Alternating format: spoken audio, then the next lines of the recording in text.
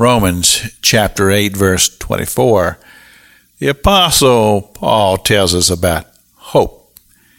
And he says that hope that is seen is not hope, because hope is unseen.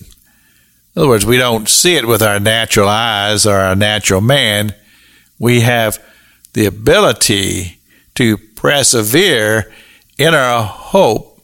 In other words, we're continually believing God, that what God can do is possible, and we don't accept the impossible.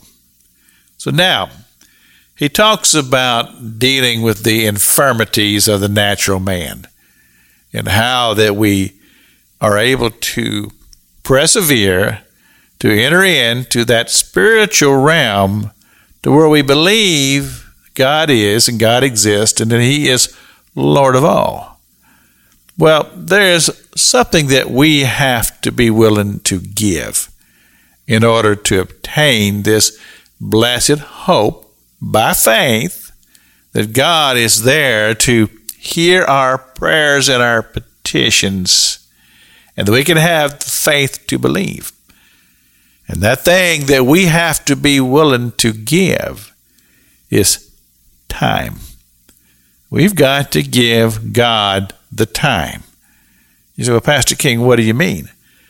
I say this, is that we are occupied often with so many things that control our mind and our spirit.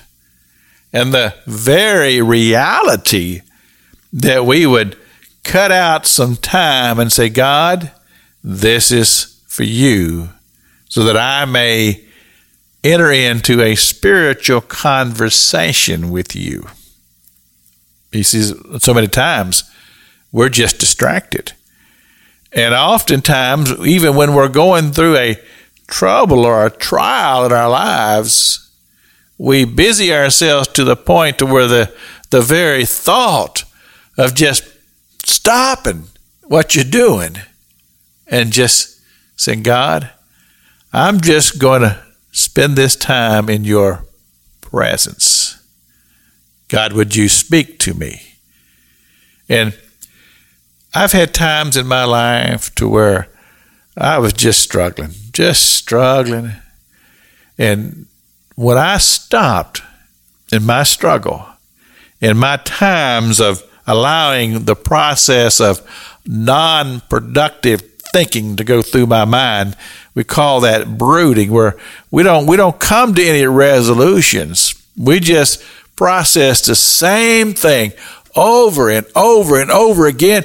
And what it does, it brings us to a place where we begin to worry, we begin to be frustrated, we find our blood pressure going up, and all of those things that works and wars against us.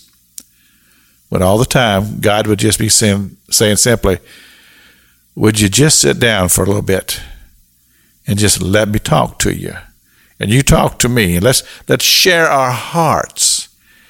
And as we continue in this teaching tomorrow, the Apostle Paul gives us a wonderful insight into what that process looks like, because it truly is fascinating. You don't want to miss tomorrow's teaching. This is Pastor Jack King with the Gospel on the radio broadcast.